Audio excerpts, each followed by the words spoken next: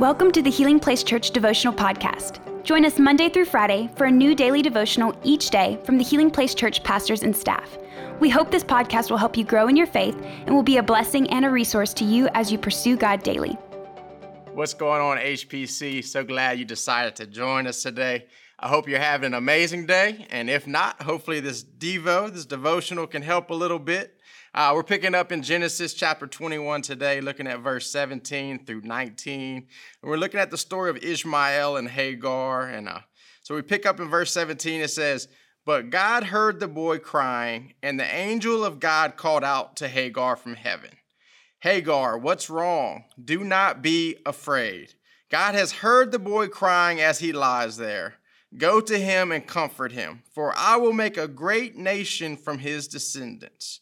Then God opened Hagar's eyes, and she saw a well full of water. She quickly filled up her water container and gave the boy a drink. So we're jumping in the middle of a story here. So we're going to have to go back to Sunday school a little bit to kind of give us a little context here.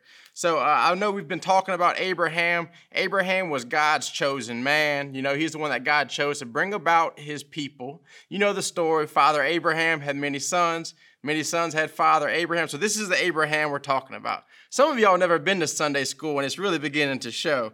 But see, God told Abraham that basically he was going to bring about many nations from him, that he was going to have so many descendants that you wouldn't even be able to count them, that they'd be like the sand on the seashore.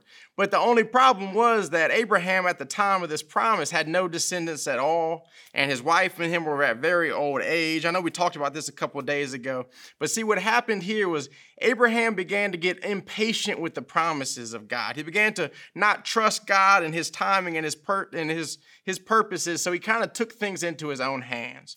And what happened is we saw Abraham take his servant Hagar, because his wife was older. He took his servant and he married her, and he had a child with her named Ishmael. And we see just such a realistic picture of God's grace and God's truth here. See, God didn't leave Abraham for messing up. He didn't give up on Abraham for messing up. But Abraham did still have some consequences for his actions. He had some consequences for his sin and not trusting God fully. Abraham had what we call some baby mama drama. And some of y'all thought the Bible wasn't relevant. But Abraham began to have so much drama in his home, and it became such a mess in his life between his first wife and Hagar that eventually he didn't want to, but he had to send his servant Hagar and his son Ishmael away. And this is where we pick up in this story. See, Abraham was the man that was supposed to provide, that was supposed to protect. He was supposed to care for Hagar and his son. But he ends up not wanting to, but he ends up completely rejecting them. And we see the humanity of even those that God has chosen.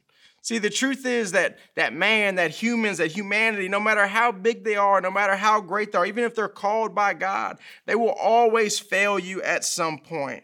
And then we see in the middle of their wandering, Ishmael and Hagar says in the middle of their wandering, they were wandering in a desert. And it says that the angel of God, which we later find out to be Jesus himself, it says that he called out to Hagar and said, "Hagar, what's wrong?" And it's just such a picture of no matter who may have rejected you, that our God never will. That even though man may have rejected you, even though whoever it may be have rejected you, that our God will accept you. And it says that he comes down and he says that I will never let you down. He says that not only that, but he calls her by name. And I thought that was so important. I don't know about you, but it means so much to me when somebody knows and remembers my name. And we see God call Hagar out by name. And it means so much when somebody knows my name, but let alone, this is the God of the universe calling her out by name. You see, your name, it represents so much more than just something your mom gave you. You know, your name, especially in biblical days, it represented who you are. It represented where you came from. It represented her pain, her shame, and her story. And we see God call her out by name and say, I know who you are. I see your pain. I know your shame. I know what you're going through, yet I want to be in relationship with you. I see that Abraham may have rejected you, but I am calling you to walk with me.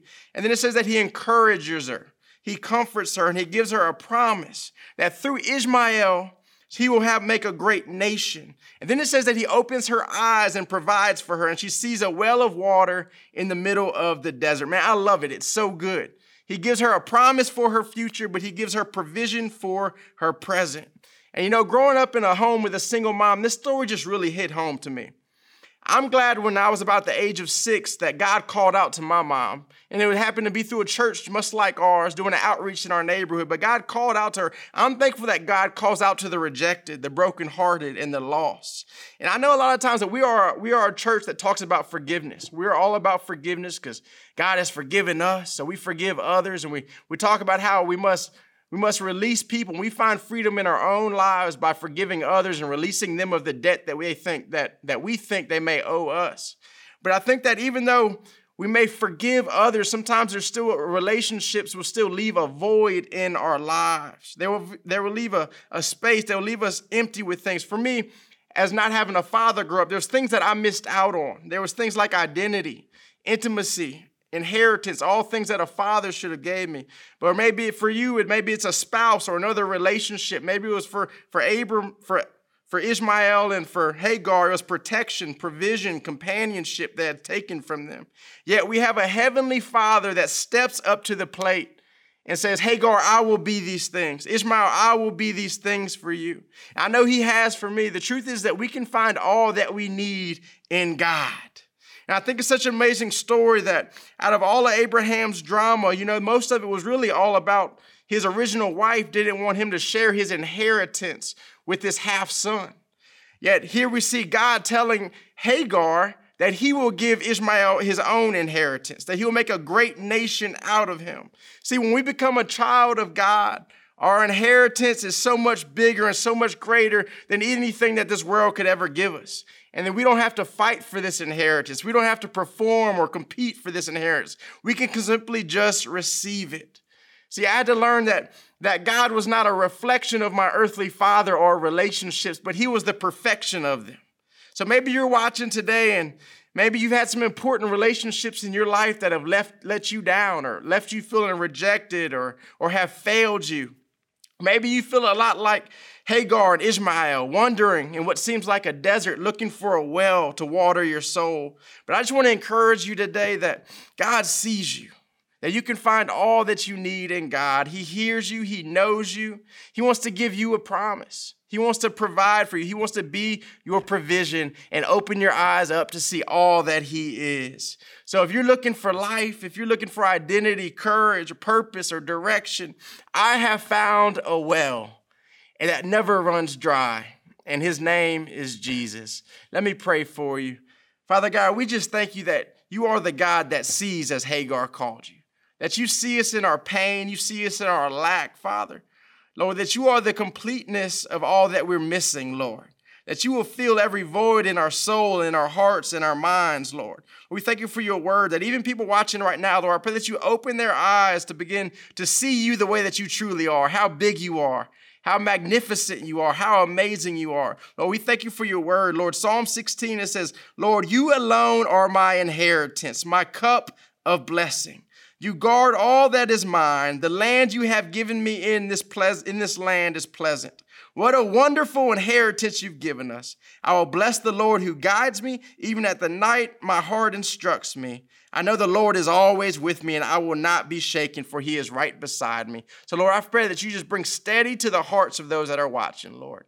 Or they're able to lean into you and find out that you are all that they need, that you are water for their souls, that you speak to them today, Lord. We see you in a new way today. We feel your promise. We see your promise today. We're reminded of how good you are. We love you and we worship you. In Jesus' name, amen. Thank you for listening. Take a moment to subscribe so you don't miss any of the daily devotionals, and be sure to share with your friends. For more information about HPC, visit healingplacechurch.org.